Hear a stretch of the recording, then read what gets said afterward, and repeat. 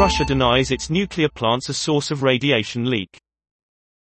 Scandinavian states have reported elevated, but not dangerous, radiation levels in the atmosphere.